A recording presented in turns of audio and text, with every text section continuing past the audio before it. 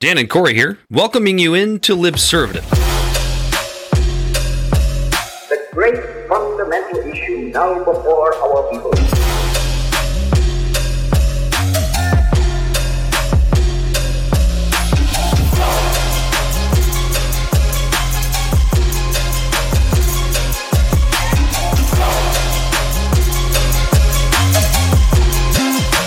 We, the people, cannot turn back.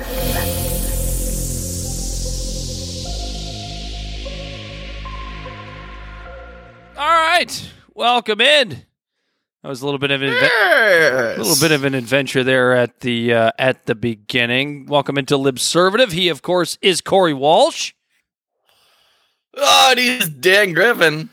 and we are Libservative. We are Libservative.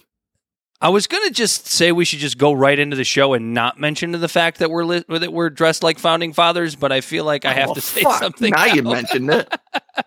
I just couldn't. I wanted to see how long it took the audience to find out. I couldn't resist because your wig is kind of puby and unkempt, and mine is newer, very and really tight. Founding a nation isn't neat and clean, Dan. I'm sorry. Squeezing the shit out of my head. What do we have coming up tonight, Corey? We have we're going to talk about. First of all, we're definitely going to talk about the Ukraine counteroffensive. We have to discuss that. We're going to talk about a politician actually talking about real clean energy, and you have been dying to give the people a union update. So we're going to get to that. Yeah, I've been trying to give union updates for a while here. We got that. We got some clean energy conversation that's going to lead to some real clean energy. I have a monologue about abortion that's really going to make some people mad and other people happy and then mad again and then happy again. That's all you can ask for, right? Absolutely. So, are you drinking anything specific tonight? Because I'm not. I don't think we're going to talk about our beverages this evening. I'm just drinking High Noons because that's what our founding fathers drank. I am drinking And a little bit of Huma over here. some champagne of beers Again. per usual, because that's my drink. And then I am drinking. I actually just finished off the bottle of my Basil Hayden's. That's so fitting. Some Basil Hayden's. It's so fitting for that outfit. It just Why feels is that like fitting? I don't know. It just feels like something a founding father would drink. Yeah. Or would a founding father drink Buffalo Trace? I don't know. It wasn't even America yet. They didn't have American whiskey. Wasn't even America yet.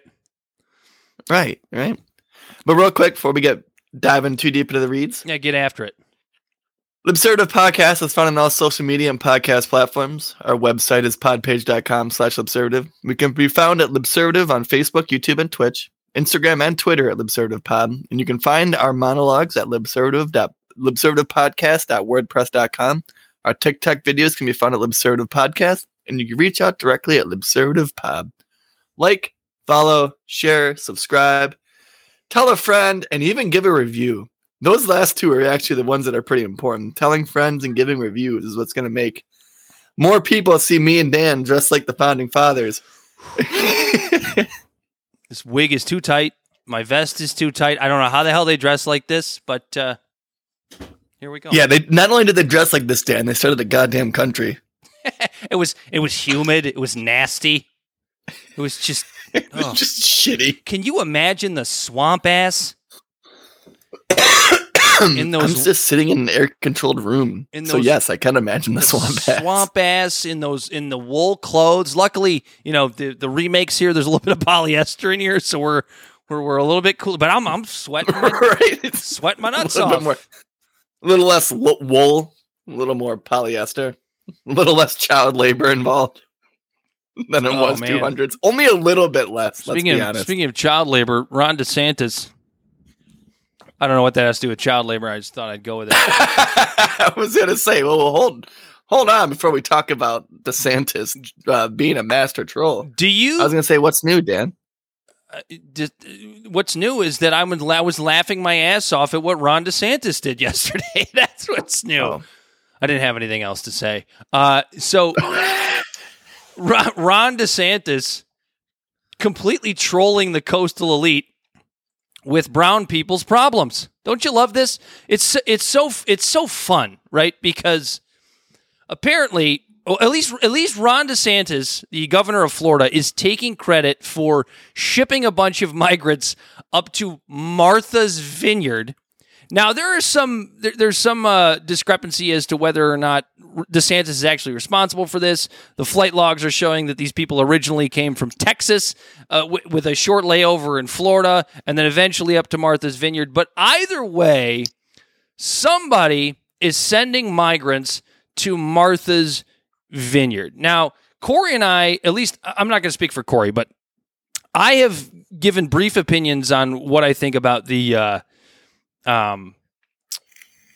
immigration issue, particularly at our southern border. And I don't get too deep into the weeds on it because I'm not down there. I haven't looked into what's actually going on down there. As somebody who has libertarian tendencies here and there, I tend to think that immigration is kind of a good thing because free markets and what have you. But I find it really hilarious that the coastal elites in places like Martha's Vineyard, when you're talking about Manhattan, New York City, when you're talking about the West Coast, the ultra limousine liberal types, if you will, constantly talking about how they support sanctuary cities, they live in sanctuary cities. Everybody, hey, if they don't want you, we'll take you, kind of thing, until the migrants actually come to them. Because why, Corey? They don't. We want migrants, but we don't want them living near us. They're kind of disgusting. Let's keep them over there. There's a term for this, Dan. And it's NIMBY, and it's an acronym for Not in My Backyard. And during Trump's administration, when we had I'm kind of really sick and tired of the idea of saying that there's a border crisis is a partisan polarized issue to when it is. That's just a fact. What's happening on our border is a mess, but it's like almost like a fabricated mess, like intentionally, because like politics are involved. But in 2016, when Trump was president, we had a bunch of Democratic cities and states touting how they were the more virtuous ones. They were like the ones that are on the high road with their sanctuary cities, where prosecutors and attorney generals weren't going to prosecute illegal immigrants just for existing, which I'm fine with. You know what I mean? I'm okay with that. I'll unpack my ideas on what should be done with the border in a second here, but now it's 4 years later. And we've had 4 years of these northern non-border cities and states talking about how they are there to help and protect illegal immigrants, citing the words on the Statue of Liberty countless times to where I can almost say it verbatim, where it's a give me your poor, you're tired, you're weak, you're huddled masses. That and all damn Ellis Island where they just let everybody in. Right. And then now all of a sudden, so these Republicans, which, you know, it's done in bad faith, let's be honest. It's done in a really shitty way. It's really shitty to see human beings being used as a political token to get, you know, their 30 seconds on their national on their TVs to get their couple little sound bites and stuff like that. That's shitty to see, sure. But on the flip side of it, you're seeing these people who are in these states who are actually dealing with a very, very big immigration crisis, making Democrats who are 1,000 miles away put their money where their mouth is, essentially.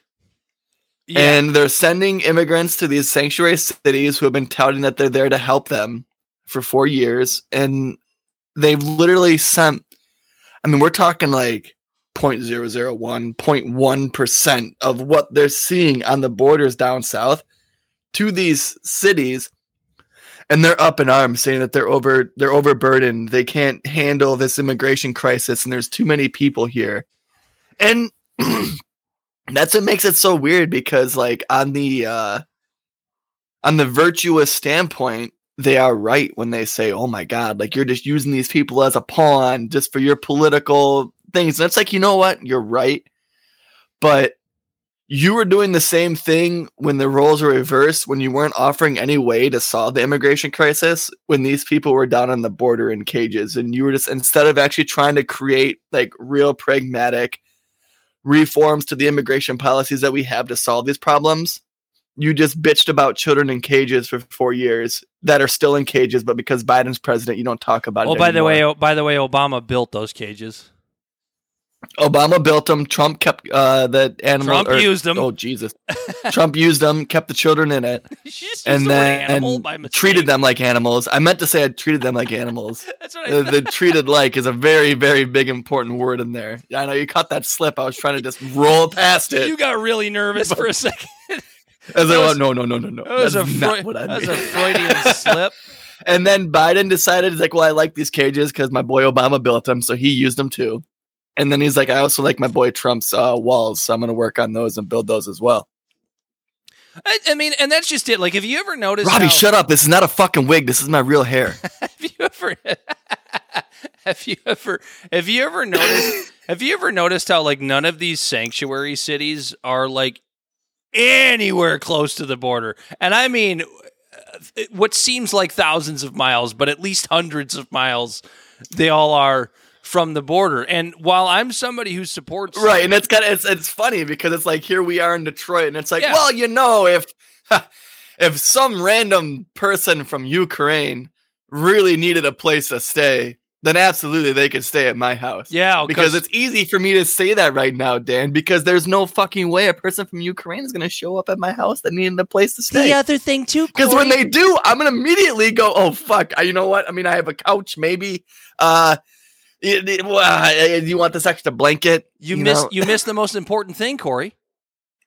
Somebody from Ukraine has white skin. Isn't that interesting how the immigration crisis with Ukraine has been able to be just taken care of, no problem? Yeah, because they have white skin. Nobody cares.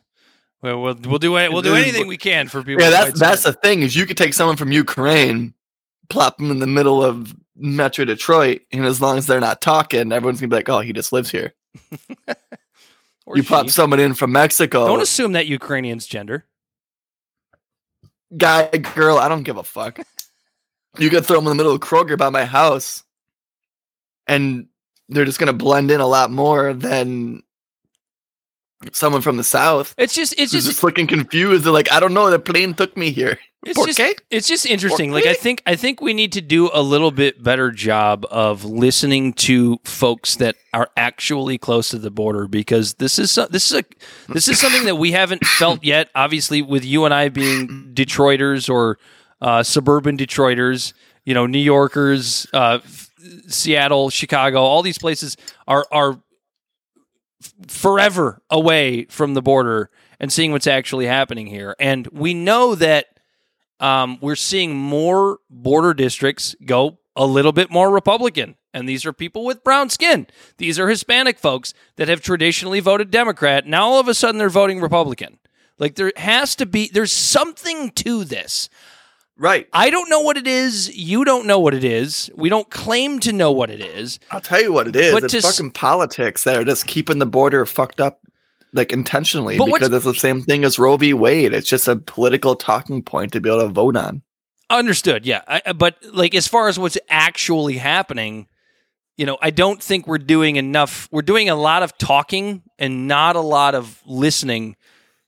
Whether it's listening to people as they vote with both their ballots and their feet, right? Because it doesn't, like, traditionally Democratic districts at the border turning red, like, shouldn't that be like a flag? I'm not even going to say a red flag, but just like a flag of some kind for us to be like, yeah, no, using the color, makes it more political than it actually is. But that's a term. Maybe we should. That's a red flag. But maybe we should pay a little bit more attention to what's happening down there and listen to the people that are actually down there experiencing this stuff, as opposed to just going, they're just white supremacists. Even though most of these districts are like 80% Hispanic.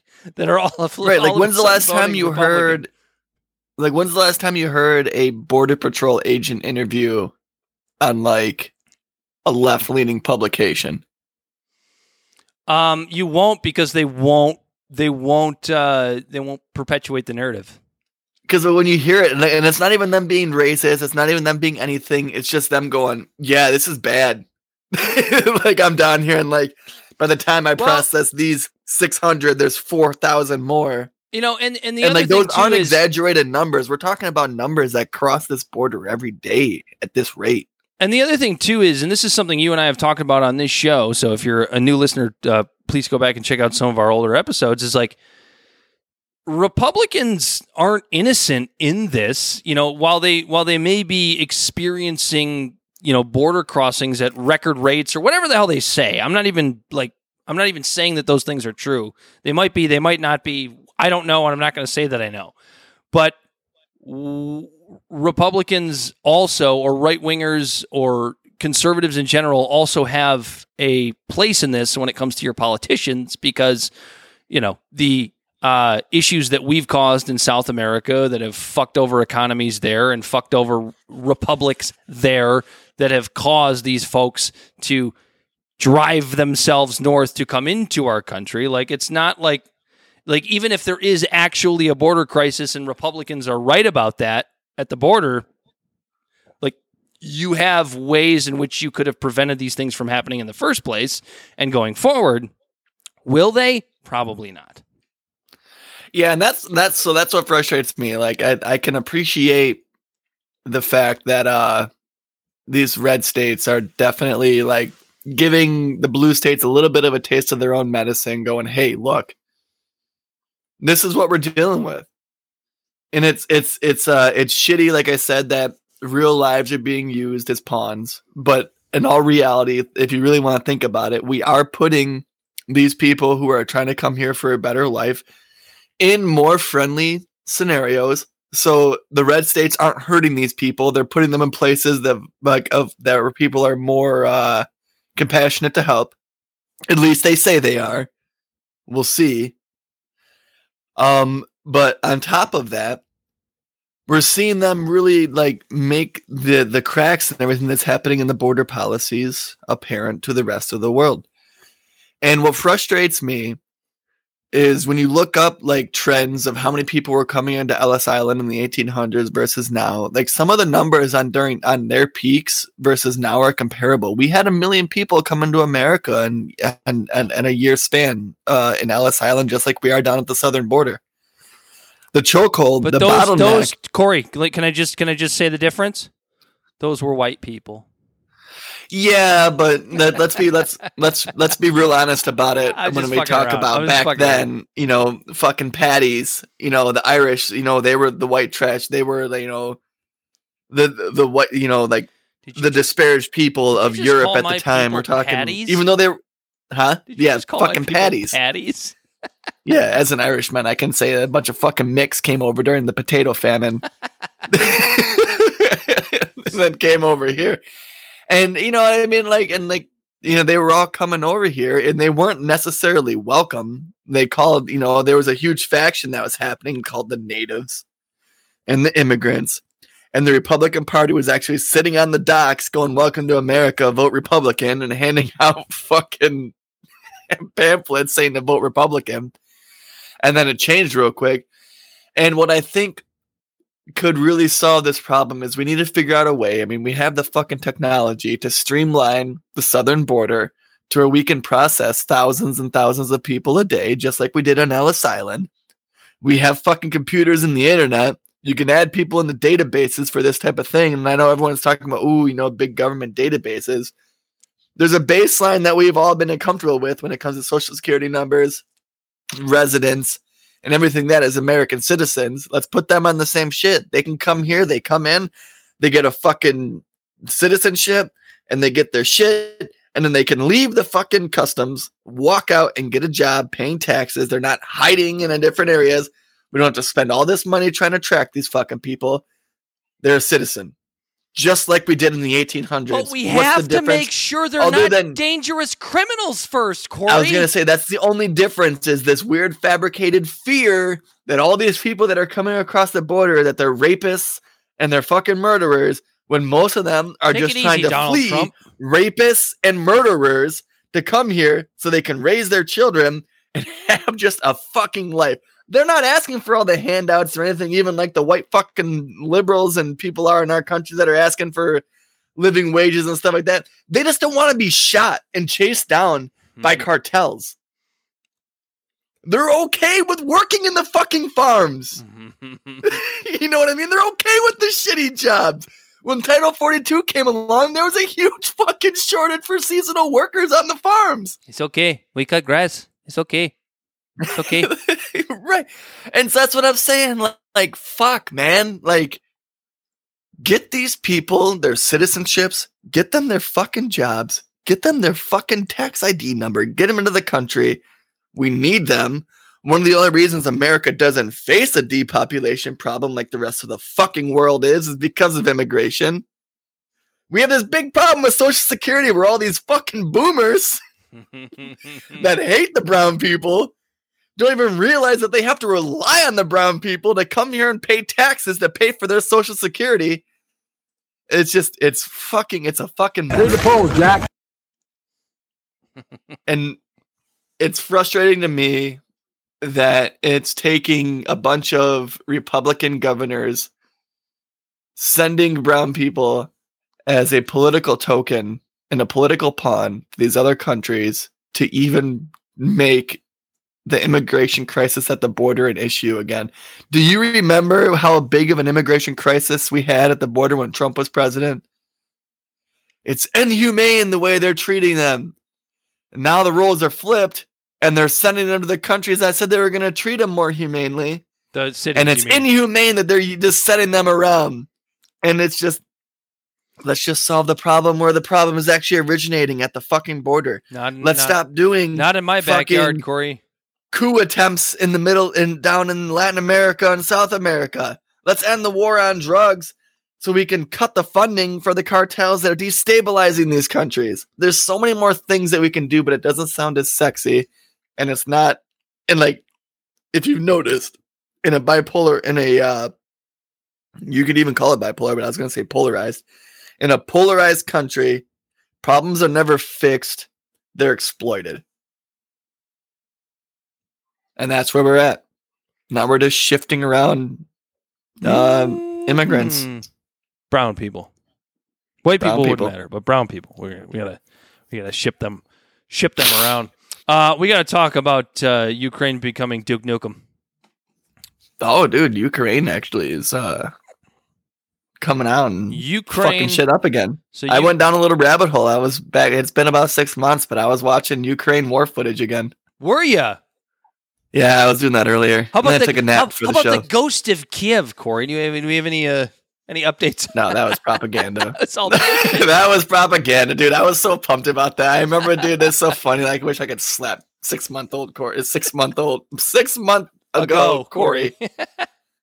6 month old Corey, just for the sake of it. Yeah, Just slap the shit out of him. he probably deserved it. But then you'd be beating a child. Like, that's war propaganda. Psh.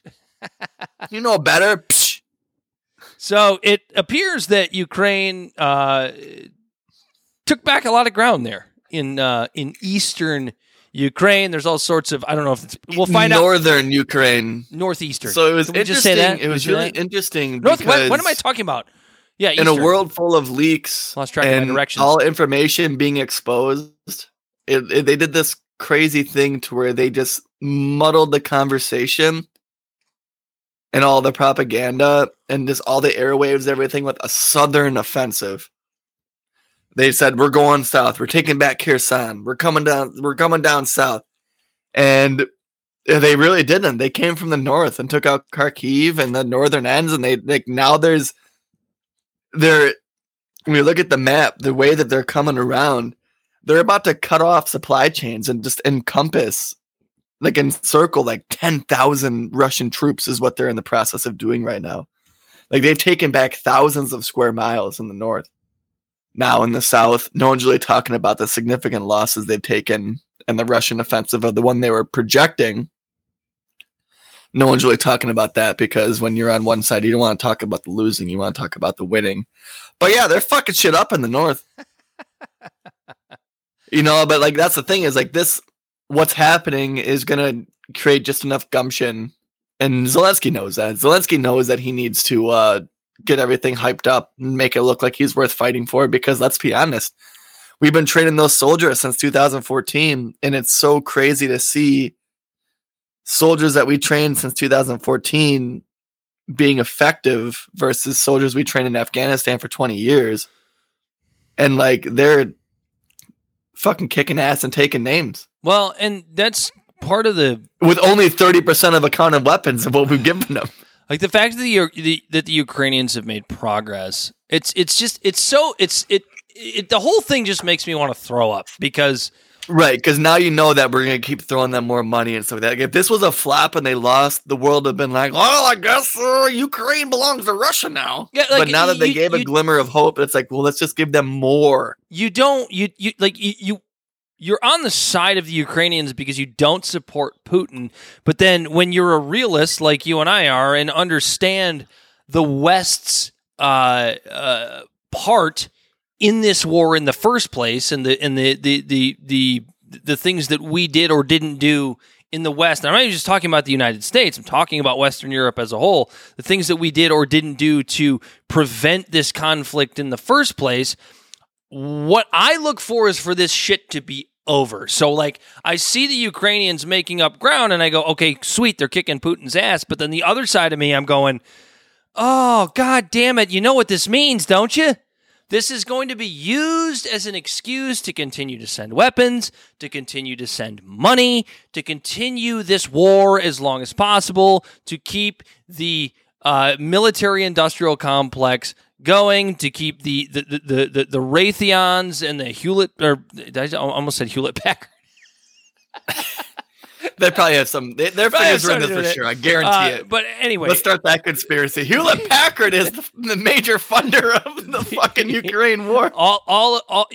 Just the entire military-industrial complex to keep building weapons and selling them and trying to convince us that this is all justified, so that they can continue to make money. And I just sit here and I go, so more poor people can die. I'm like, go Ukraine! I hate Putin, but also, God damn it, I want it to be over, and I don't know what to do. Right, I don't know. So what that's kind of where I'm at. Like, if it comes to picking a side, I'm gonna pick the underdog. I don't know what it is ingrained in my system. I always root for the underdog. I want the rebels to win, not the empire.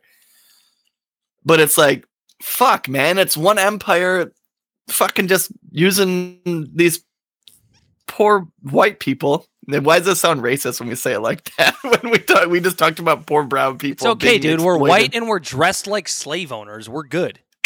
No. I'm Alexander Hamilton, you fuck. I don't know who you are over there, fucking Thomas Jefferson. Francis Scott Key. So you wrote the racist song. Good job. Absolutely. It was a weird one to pick. Yeah, I don't know why that one came to my head. Pick John Adams, you fuck. John Adams was fat and he never dressed nice anyway. But he didn't own any slaves. What's up, Bright Nice? Oh man! So no, that's the other thing I worry about with this whole counteroffensive and with it being successful. It's like I'm like, that's awesome, but it's like, is there a chance that this builds into everybody's biggest fear, which is that you now you're closer to like pushing Putin into a dangerous corner, or maybe he's going to start using nuclear weapons. Okay. I'm glad you went down that route because I was hearing this talk earlier in the week of how I think the end game is to get rid of Putin, right? Like we want to get rid of Putin. There's a right-wing faction in Russia. For God's sakes. That is equivalent to our military-industrial complex that just wants more war, pump it up, get it going, make it more extreme. There's a faction in Russia that's doing the same fucking thing.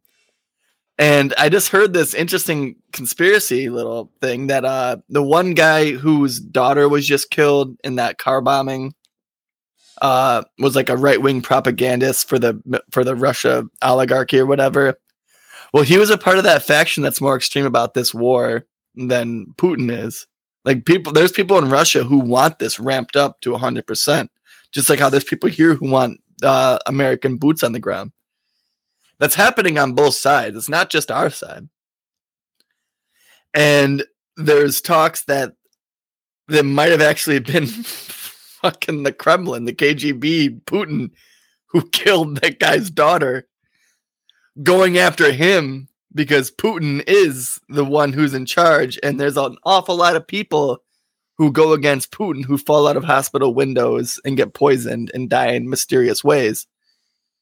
And that they think this conspiracy is that Putin was trying to kill him to shut people up in Russia, which kind of makes a little bit of sense based on the fact that he was awfully fucking quiet about that, and there wasn't any real big fallout from it.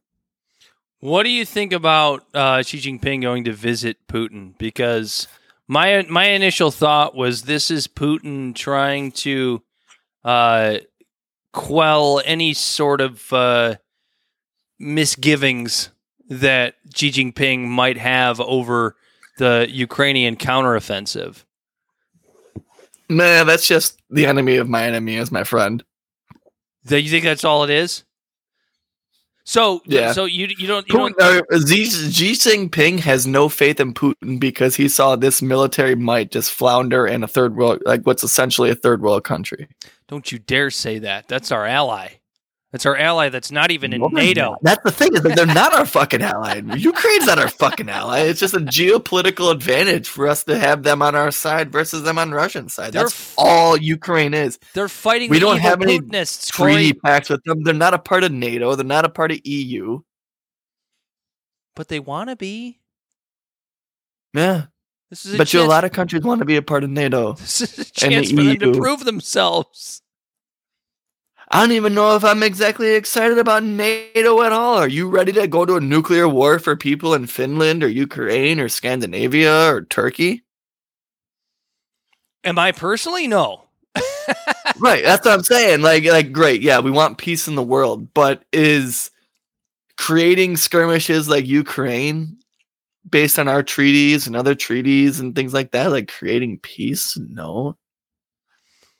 It's pretty obvious. I don't know what the alternative is. I don't have an alternative to that. I like the idea that more nuclear bombs are on our side than the other side. But imagine being on the other side. When you have less nuclear bombs than the other, it's an existential threat. That's the problem sometimes with Americans living in this bubble. We live in a bubble. Yeah. And that's ultimately what we try to do is like take 2 steps back.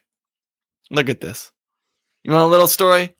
Today at work, 3 guys are walking around for like 15 minutes. I'm across the shop and I'm working on something. And I see them all looking around for like 15 fucking minutes trying to figure out where the fuck one of the guys lost one of his earbuds is, right?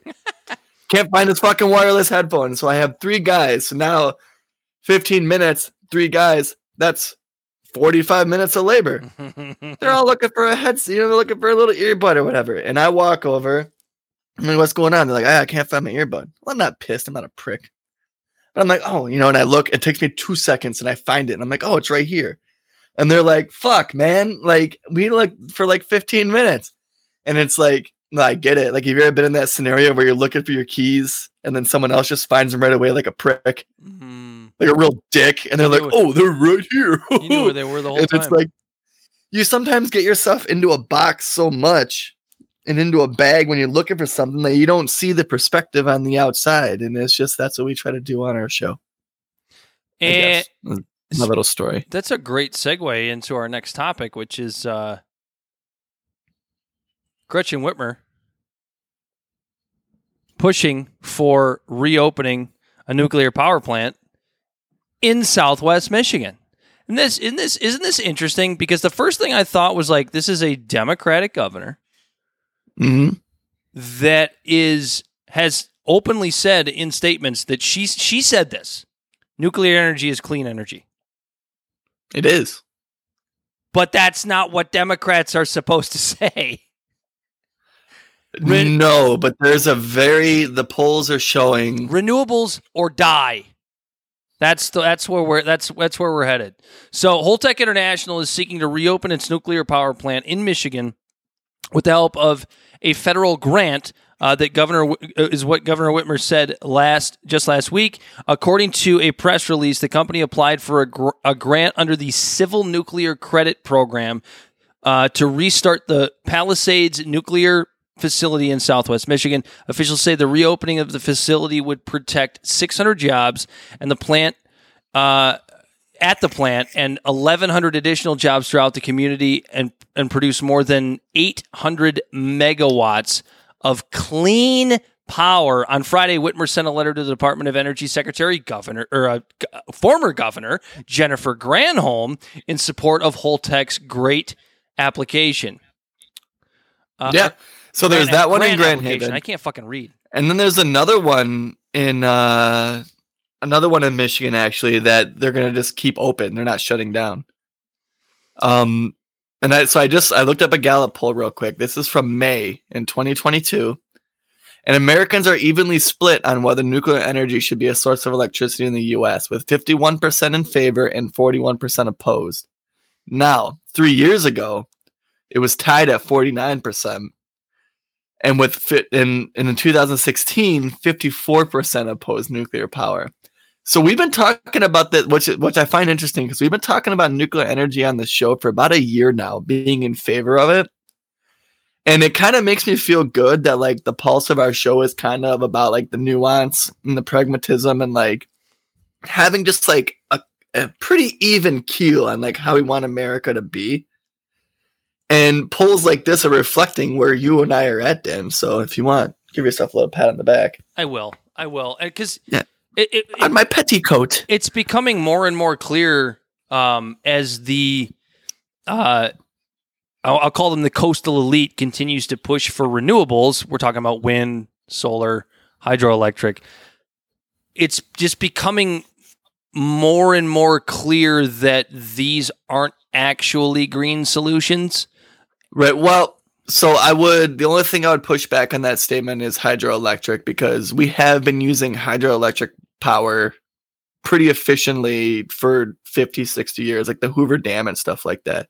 Now we could talk about what happens when water dries up, because we're in a real fucked up situation out west.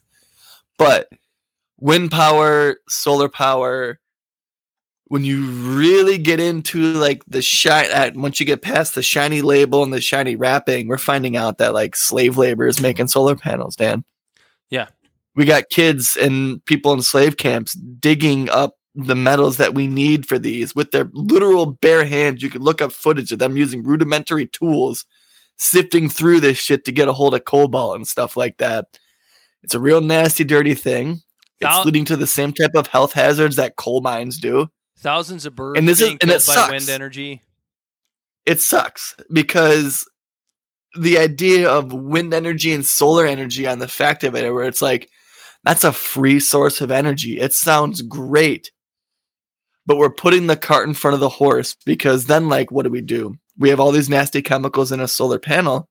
Do we just throw them in a landfill with all the plastic bottles that we're trying to get away from? I mean, what do we? You know what I mean? Like, here's a really, really simple way to look at it, and I think it's a pretty scientific way to look at it, at least from a layman's perspective, is that energy, a little bit of mix of everything. Energy produces waste, dude. There's just no way around the fact that energy produces some sort of waste. So what do we want to do? We want to use an energy that creates the least amount of waste. Nuclear energy does that. If you and I lived our entire lives on nothing but nuclear energy, you and I would each produce a Coca-Cola sized can of nuclear waste. Now, what the contents of that Coca-Cola sized can are remarkably dangerous, right? We have to have an efficient way to get rid of that Coca-Cola sized can.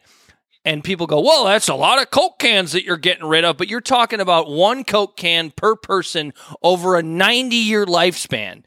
All you need is, a few 100,000 acres. You probably wouldn't even need that much. But if you had a few 100,000 acres that you could just put all this stuff in, while we continue to research That's small brain renewables, thinking, Dan. I'm thinking you launch it into space. even better. You take a fucking Yeah, but dude, vessel what if that rocket based blows up? on- What if that rocket blows up? Oh, fuck yeah, you're right. You're Then right. We're all You're right. screwed. Can't You take know that what? risk. You're right. Can't take You're right, Dan. You You know, that is the caveat, but I'm thinking immediately you take a rocket powered by nuclear energy and you just find the darkest spot in space.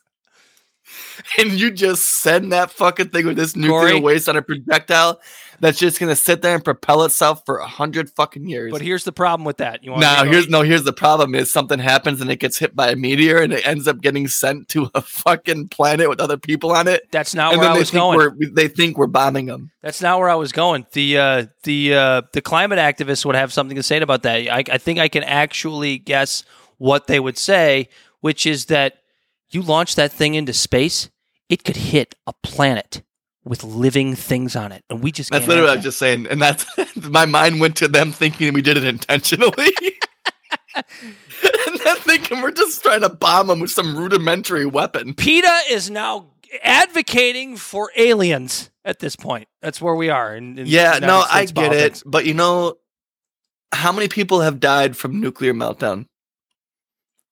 Far less than have died from the complications of fossil fuels. That's what I'm saying. No one even died from Fukushima.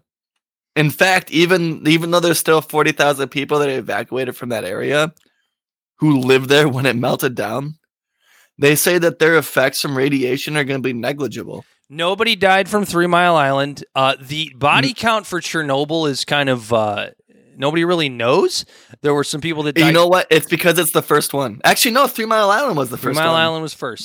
They caught it quick enough. But with Chernobyl, I mean, the body count is available for who died directly from the accident, but there's conflicting data as far as The like communist nation will do that. yeah, Dan. radiation poisoning and all that stuff that's happened from since then. Some people say it's as low as a few hundred. Others say it's a few thousands. It's tough to know, but Right. And here's the critical thing too with the three of them is we know for sure unequivocally the problems that cause them. So we know how to fix them. Chernobyl was what was it? It was a loss of power. So a radiation core overheated. And that I think that's what sprung the other one. And 3 Mile Island, it was a newer facility to where when the one started to overheat, the other one was able to combat it because it was a newer thing. In Fukushima, what happened was and there were warnings had about Fukushima.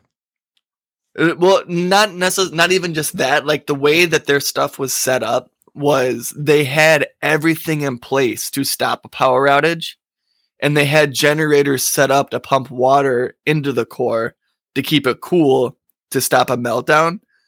The problem is that freak accident of that tsunami flooded the generators that were powered by diesel, not even powered by nuclear Corey, energy. They just had. They were warned. And so they were warned in Fukushima about the seawalls that they weren't good enough. Were they? That if there was a tsunami, there was going to be a fucking problem. Much like Katrina and the levees It's like- breaking. Everybody knew.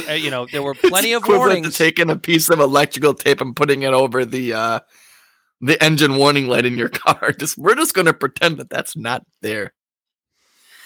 But yeah, so like now we know, but like I bet you that will never ever happen again, Dan. And now we know that we can't put generators that are designed to pump water underground because there's a chance of that failing. Fair enough. And there's different nuclear things is that we can good, just- and Gretchen Whitmer recognizes it. So we're happy here in Michigan. Yeah. Yeah, no, I'm happy about it. I'm not upset about it. You want to give the people a union update while I go take a leak? I got to pee you go take a leak. so bad. Get after it, Corey. All right, you got to run all the way up those Hold on. stairs, I'm don't you? gonna put you on. I'm gonna put you on so I can listen to what you're saying while I'm taking a leak. And go. And go.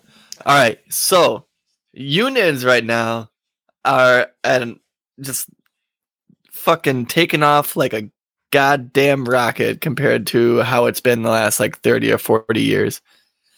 And so right now we're actually facing a huge what's the word I'm looking for? We're facing a huge deterrence, or we're actually avoiding a huge catastrophe of a $2 billion a day issue of the rail lines who just got cut a deal the day before their deadline for a strike. And we're talking a strike that would have like shut down all the rail lines all throughout the whole country. And it came down to so close to the deadline that other rail lines like Amtrak, where Amtrak uses the freight rail lines they use the freight rail lines for their passenger trains to travel back and forth across the country because there's not enough rail lines to have two separate lines going at the same time. And so we came so close to the deadline for the freightliner workers strike that Amtrak had to stop because they were afraid the trains would just be stuck in the middle of nowhere when other trains had to stop. They had to stop doing grains and hazardous materials because they didn't want either of those just on rails in the middle of nowhere if all the workers just said, fuck you, and took a step out. And so we got really close to that happening. And here's the thing though, is like these workers, they're all unionized and they've been in these negotiations now for, let's see, the Biden administration has been involved in, I think, roughly 6 months, but they've been working on this stuff for 2 years maybe. And so they've been sitting here and just trying to make it to where this is what's crazy to me is if this wasn't even about money, this wasn't even about benefits necessarily. These union workers just wanted some paid time off. These guys were on call virtually 24/7. You hear these different interviews of these workers where they would be able to be off being on call for 10 hours. They would go and have to drive a train for 3 days, come home and not be bothered for 10 hours before they were back on call. Now, they wouldn't necessarily be called to be brought back to work within the 10 hours, but they couldn't go on vacation with their family or nothing because couldn't even schedule a doctor's appointment, Corey. That's how. Right. Yeah, they're on a point system. They're on a point system like you have that like fucking Menards. You know what I mean? Like these part-time jobs, these guys like couldn't even just go and take time off when they need it. So after 20 straight hours of negotiations down to the deadline, the companies actually paid to pay for sick leave for the first time. And these are the parts of the deals that, which in all reality, they still have to vote on them, but they're probably going to pass. That's the way, like the winds of the way this deal was made is like going. But they have voluntary assigned days off and one additional paid day off. The unions actually were fighting for 15, but this might be like, all right, we'll take one. But they're guaranteed time away for medical visits, and they're not going to get docked for it. And there's no disruption to current healthcare plans. And this is why I'm saying it's really about just like the quality of life, the life-work balance. Because this new deal only offers a 24% raise, but that's not even like boom right now. That's over the next 5 years. And then an annual lump sum bonus of $5,000. So in all reality, they're only getting a couple, like $5,000 more a year. So they're getting a nice little decent chunk on their salary. But this was really about just being like, hey, give me some time to myself. Yeah, when you really think about it, the fact that there isn't time to themselves is probably like almost a vicious cycle because they're not offering this work-life balance to their employees. They're not attracting new people. So because they're not attracting new people, that excessive workloads fall on the existing people. So then the existing people are getting more and more and more and more and more and more and more and more work piled on top of them because they can't attract new workers because these workers are like, fuck not being able to hang out with my family. Well, that's the thing is it was never about money. Like it's the same thing we talk about with, Amazon in particular, not so much Starbucks, but definitely Amazon. Like it's not even about extra money. Like that's the strange thing about capitalism, and it's where I disagree with libertarians a lot. Real quick, so this person, I'm sorry to cut you off. This person goes, "Can you name another profession that got a 5% plus 5K lump sum wage increase this year?" So me personally, no, I can't. My job. Oh, well, you my did. job. You did for sure. Yeah, I typically I don't have a union job, but all the benefits I get are like a union. And I think it's because we have a smart owner of our business that goes, why deal with all that shit when I could just take care of them the right way? But there's millions of other workers out there that don't get things like that. Like for me in particular, and I have a sales job and I work on commission, but what I would say is this: I would much rather my company give me 4, 5, 6 more vacation days than give me a higher percentage in commission. And that's the thing, and it's one of the big issues I have with capitalism and turning profits, and it's where I disagree with libertarians a lot on, like, the free market fixes everything. If you just let the market figure it out, it'll work out. And it's like, that's not always the case, because not everybody wants more money. Sometimes they just want to be able to fucking rest for a little bit. Sometimes they want that 40-hour week to be the a 40-hour week. They want to go to their kid's soccer game on Saturday. They want to go take their family on vacation on the weekends. They want to be able to. And it's interesting, actually, because these are 2 new people. So welcome, Avenging Pineapple, and no to Bud. He said no to Bud. I think he might be anti-cannabis. But either that or friends. I don't know. It's one or the other. But yeah, so Avenging Apple said thanks to Biden, the strike was averted. And you know what? He is right. There's some truth to that, yeah. This is kind of not necessarily breaking news. It did come out almost 16 hours ago or whatever. But our show prep on Tuesday, we planned on coming on the show today going, oh man, tomorrow's the day. But Biden's administration and the Secretary of Transportation, but no, see, it wasn't Buttigieg. It was there's a lot of the CAW, I think it is the acronym. I can't remember what it stands for, whatever. But there's the rails, like all these different people that are involved in this. But they had an active hand in this, and like my thing tonight was gonna be like, what is Biden gonna do? Is he gonna pull a Reagan in '81 and fire all them like Reagan did to the airport workers? Or is he going to let an inflation skyrocket and be a pro-union like an FDR? But he did navigate this one pretty well. I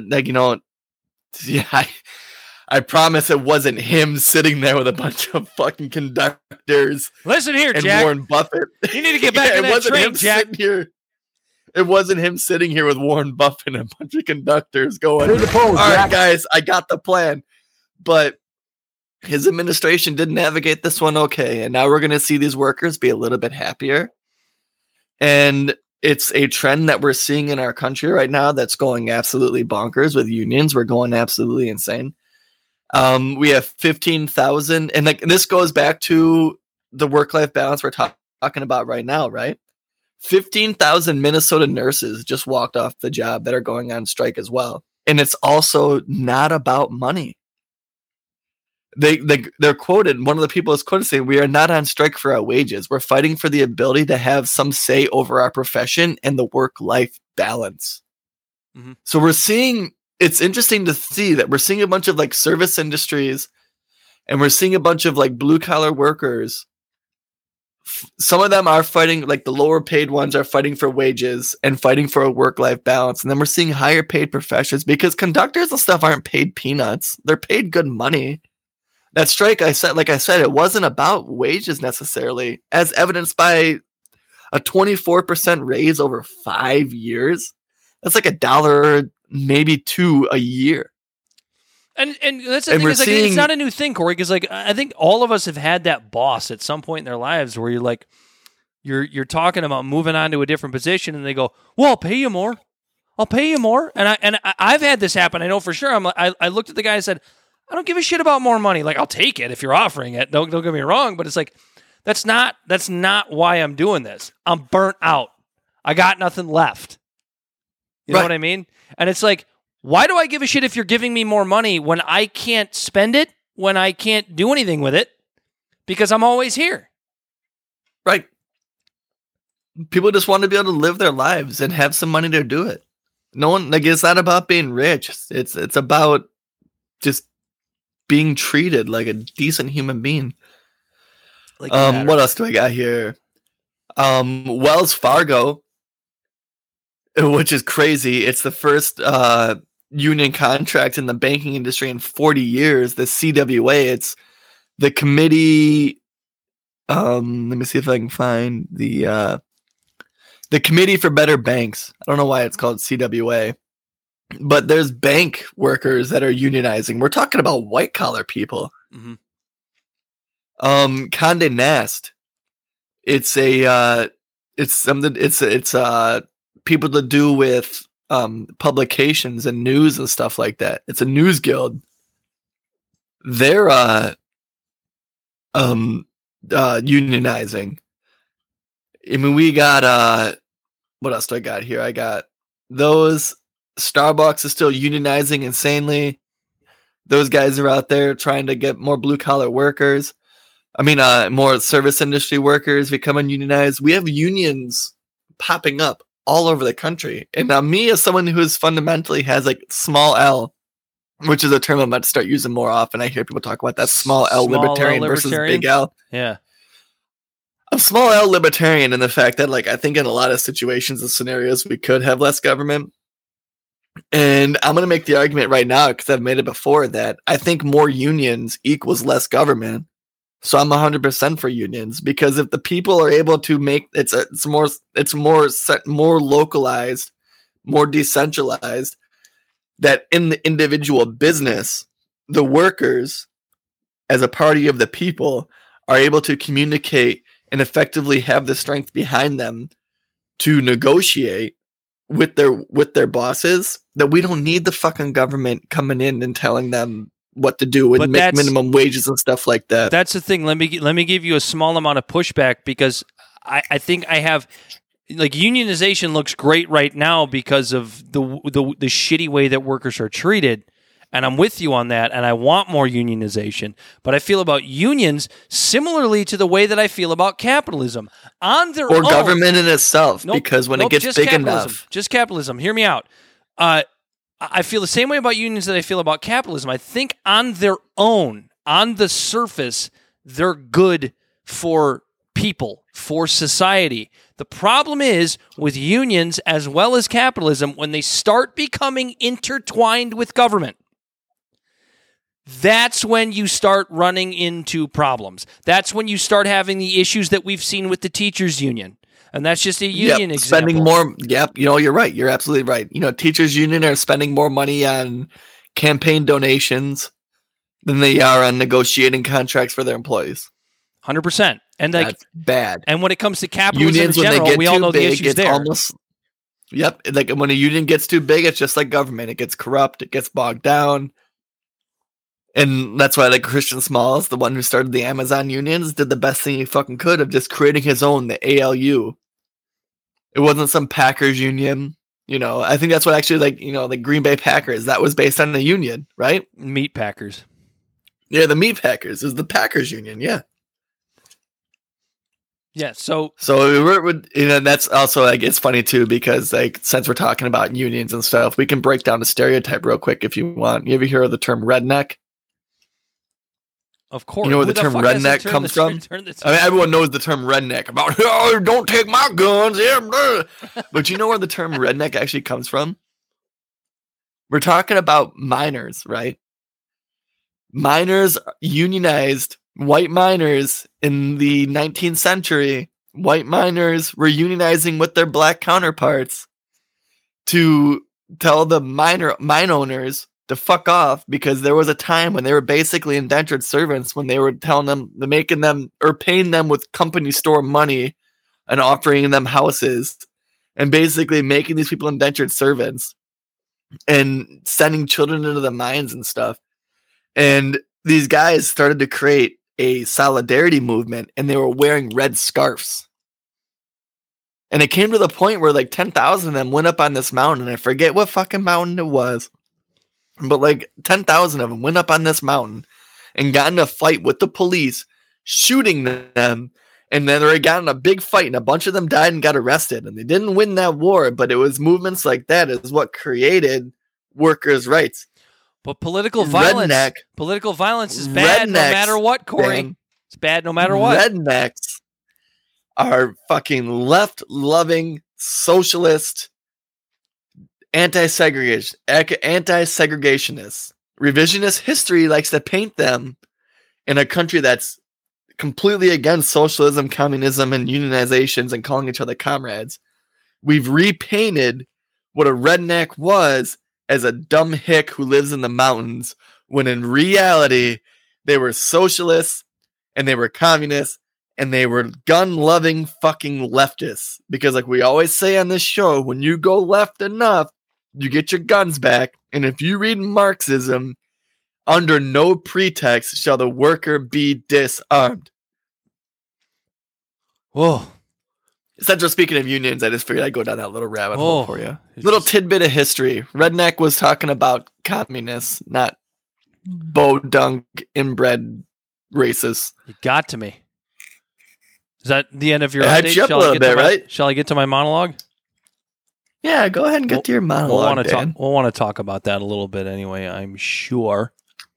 So, hold on. Here it is. Got it. Abortion, states' rights, and why we should be like Kansas. Earlier this week, South Carolina Senator Lindsey Graham introduced Americans to one of the first possible bills to hit the floor of Congress following the November midterms. This is assuming that Republicans clean up in the House and Senate, as has been predicted for much of 2022's calendar year, with some pullback on those predictions as of late due to polling numbers involving a very hot-button issue. You guessed it, abortion. Senator Graham's proposed bill has to do with that very topic. To summarize, the bill would ban abortion at the federal level after 15 weeks of pregnancy, with exceptions for things like rape, incest, and health dangers for the mother, among a few other exceptions. As I often try to do when it comes to hot-button issues like laws surrounding abortion, I tried to take my emotions out of the equation before rendering opinion on this possibly historic bill. I'm generally a progressive, cultural libertarian type when it comes to matters of body autonomy and medicine. So as many of my avid listeners and readers may know, I was not exactly happy about the Dobbs decision to overturn Roe v. Wade earlier this year. But after spending more time, more than I had ever considered before, reviewing the law from the perspective of an intellectual idiot, I came to the conclusion that though I wished Roe had stayed on the books, I understood that it was constitutionally a pretty flimsy precedent. I was also not willing to let progressive liberals off the hook for failing to codify a law that so many women find to be one of the most important to them over the course of 70 years, which is what they had. With decisions on abortion going back to the states after the Dobbs decision, I wasn't necessarily happy about it, but I could live with it from a legal perspective. I chose to stay away from the fear-mongering about how some Handmaid's Tale type of Christian dystopia being peddled by the establishment Democrats and limousine liberals in order to scare us into voting Democrat. A vote that would simply put the Democratic establishment into firm power in order to continue the status quo of promising the world and delivering a few blades of dried-up crabgrass. So what about this bill? What makes sense about it, and what makes me want to bash my head against a fence post? Because believe it or not, this bill provides both. Let's start with what makes sense. The biggest thing that makes sense about this bill to me is the 15-week mark. You may ask how a progressive cultural libertarian type, how I can possibly believe this makes sense. The reason is based on precedent set by European nations that folks only like to bring up when it fits their narrative. on things like socialism and climate change. The fact is that the majority of these liberal European nations have set abortion limits ranging from 6 weeks to 24 weeks, with most sitting between 12 and 18 weeks. It's that simple. Nations that are widely regarded as, quote, more liberal than the United States have limits that would put us right in the middle if this law were to come to fruition. But there are a few things that don't make sense to me about this bill. The first is the issue of states' rights, something conservatives love to talk about, again, when convenient. The overturning of Roe v. Wade gave the states the right to make their own decisions and laws regarding abortion. That's great. End of story, right? Wrong. Trying to put a federal ban on abortion, regardless of time frame, does just the opposite. That's it. That's all I have to say on states' rights issue. It should be pretty self-explanatory. You're either for it or you're against it. The second is the dishonest nature of the bill. While Lindsey Graham and other Republicans that support it may say things like compromise and tout the European limits on abortion that I mentioned earlier, it's bullshit. If the bill put the abortion debate to bed, if a 15-week ban were just the law of the land, that's the end of the discussion. I'm not sure I or many Americans would be jumping for joy over it, but given the polling numbers on the subject, we'd be able to live with it because it would be done. It would be over. But we all know it will only be a stepping stone. We all know the religious right will stop at nothing to procure an all-out ban on abortion, and Lindsey Graham, among other Republicans, needs their votes.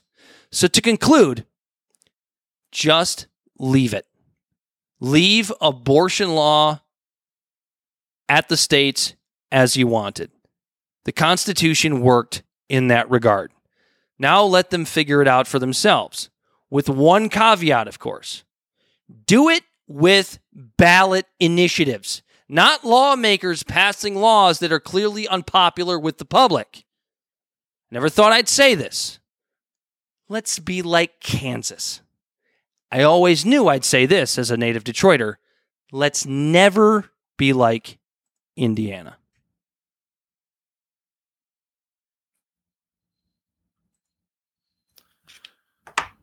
Yeah, no, it's Corey's letting that one digest a little bit. Yeah, it's interesting. So for me, the way he came, there's a lot to unpack here. So we could talk about the real political infighting of how the Republicans freaked out when Lindsey Graham introduced this bill, 9 or 10 o'clock at night. Yeah, there is a certain faction of conservatives. McConnell himself was like, "That's just too much." Well, Lindsey Graham said that, not me, because he was all about giving it back to the states. And so there is this little faction in the party that's getting ahead of itself and saying, "Damn the polls. This is how I really feel." And it's not necessarily going their way, but at the same time, before Roe v. Wade was overturned, could you imagine Lindsey Graham coming out with this bill? Because it was settled, he could have this hardline position of being, no, I'm completely against abortion. But now that the polls say this, he has to pander to his base the best he can, but also follow the polls. Well, and that's one thing that I guess I'll give Republicans credit for is they're paying a little bit closer attention to those polls. Yeah, that's it too. This shows they're really paying attention to the polls, not a little bit. He's following the polls to a T because what he's suggesting in this bill lines up with all of Europe basically to a T. Mm-hmm. And we reference Europe when it comes to social and political and ideological views often when it talks about being progressive. He's being progressive based on the worldview. Isn't that fucking weird? It's fucking weird, man. So and that's weird. What makes it a thing. But I get what you're saying. Absolutely. Just, if anything proves anything, you throw it to the states, it's going to lower the barometer, the pressure in the country. and make it more localized where everyone else can focus on their state. Like everyone has to and like I forget how I worded it before, but I think I might actually be able to word it a little bit better this time. You know what's when Corey, this is when shit hits the fan and everyone has to, like let's say like something happens wild, like it's at some event where everyone's together and everyone let the police show up. The police show up at a party and you're 15 years old and there's 50 people there. The first thing you're going to do is make sure you get out. And then you're going to grab the people you came with. And then as soon as you guys are safe, you're going to start texting your friends and making sure everyone else is okay. Yeah. That's what the overturning of Roe v. Wade did. It's making everyone recede to their states and focus on their bubble. And then they're going to make sure that their bubble's okay. And then when they can help each other and help the other people. I was just thinking, but you want to pass a bill? If everyone, go ahead. You want to pass a bill? I don't even know if this would be legal. It's just something that came to my head, and we can look it up and maybe regroup on it next week or whatever. Oh, and then Scott, real quick, also, he made this comment. When you're going to address government overreach on snuff boxes, and I'm going to address that in a second because it's interesting. I just want him to know that I'm going to do that, so he sticks around. Go ahead. What I was going to say is, you want to pass a bill, and we can check into the legality of this. It just came to my brain. Why not pass a bill that says that if you are going to pass a law on abortion from a state perspective, it has to be in a ballot initiative. I don't even know if that's legal. I don't even know if you could do that. I don't even know if that's constitutional. But that's just how I feel it should be done. It has to be via ballot initiative. It's probably not constitutional. I'm probably an idiot. It's just that's just how I feel. It wouldn't necessarily be for or against constitutionality. Ballot initiatives are are based on like state law. I wish there was more direct democracy with ballot initiatives, as long as it did in us. Ballot initiatives on most topics, but they can't supersede the Constitution. I don't know. Yeah, I don't know how you would word that type of. But isn't that the best way to do it? Like, if you really want to get the people's pulse in your state, instead of having lawmakers writing up bills and passing them in state Congress. But Dan, if it's all a bunch of ballot initiatives, then what's the need for all these representatives? Without government, you wouldn't need ballot initiatives. But yeah, no, it's interesting to see Lindsey Graham come out with this thing that still seems like super hard right, but it's like literally like such a fucking ridiculous jump forward than what it was. It's actually pretty liberal. It's weirdly when we liberal. talk about the goalpost getting moved left or right, we're talking about the right goalpost getting moved from the touchdown zone to like the 35, 40 yard line. It's just, it's always been interesting to me how to where, like, okay, so the issue of abortion in the United States as it compares to the rest of the world is like, it's just so weird that it's absolutist. It's absolutist. I guess it's so, but like in Europe, they're just not as anal about it. It's just like, this is our law, and we're super liberal over here. It's okay.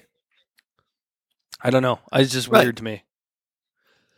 Yeah, it's pretty insane. But like I said, like, it's insane how absolutist it was, how much the Republicans just buckled on this. Even though 15 weeks sounds insane, so he just created a new watermark for the Republican Party.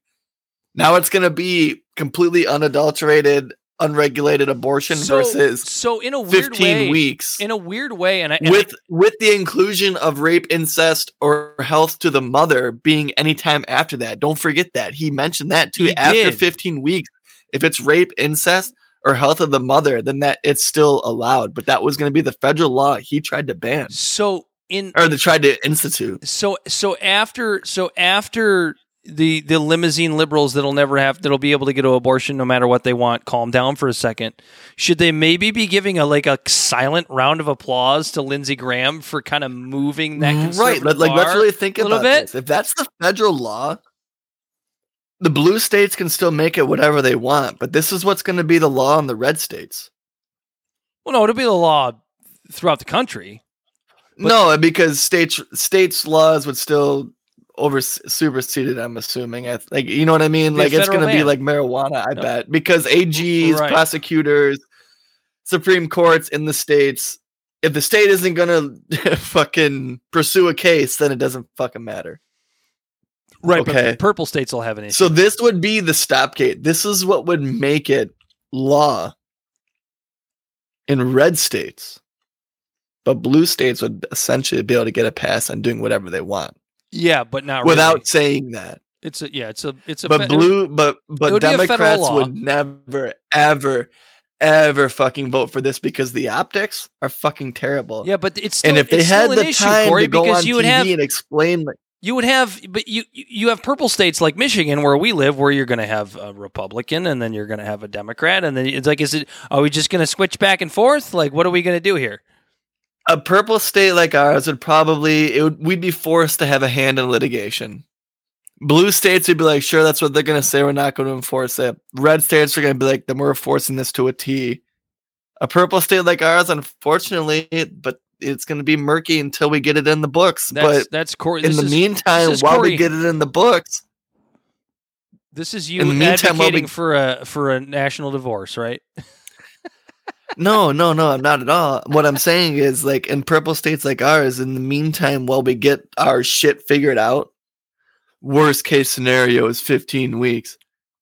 And I know that my devil's advocate argument right here sounds like I'm advocating for Lindsey Graham's bill, and I'm absolutely not. I don't think the government has any place in what people do with their bodies when it comes to, like, a personal liberty and between a choice between themselves and their doctor and how they're going to live their life. This is the worst case scenario versus fucking Oklahoma trying to do 6 weeks, and shit like that. I'll swallow this pill with a fucking big old glass of water. You understand what I'm saying? Before you hurt yourself, get the snuff boxes. Okay, yes. All right.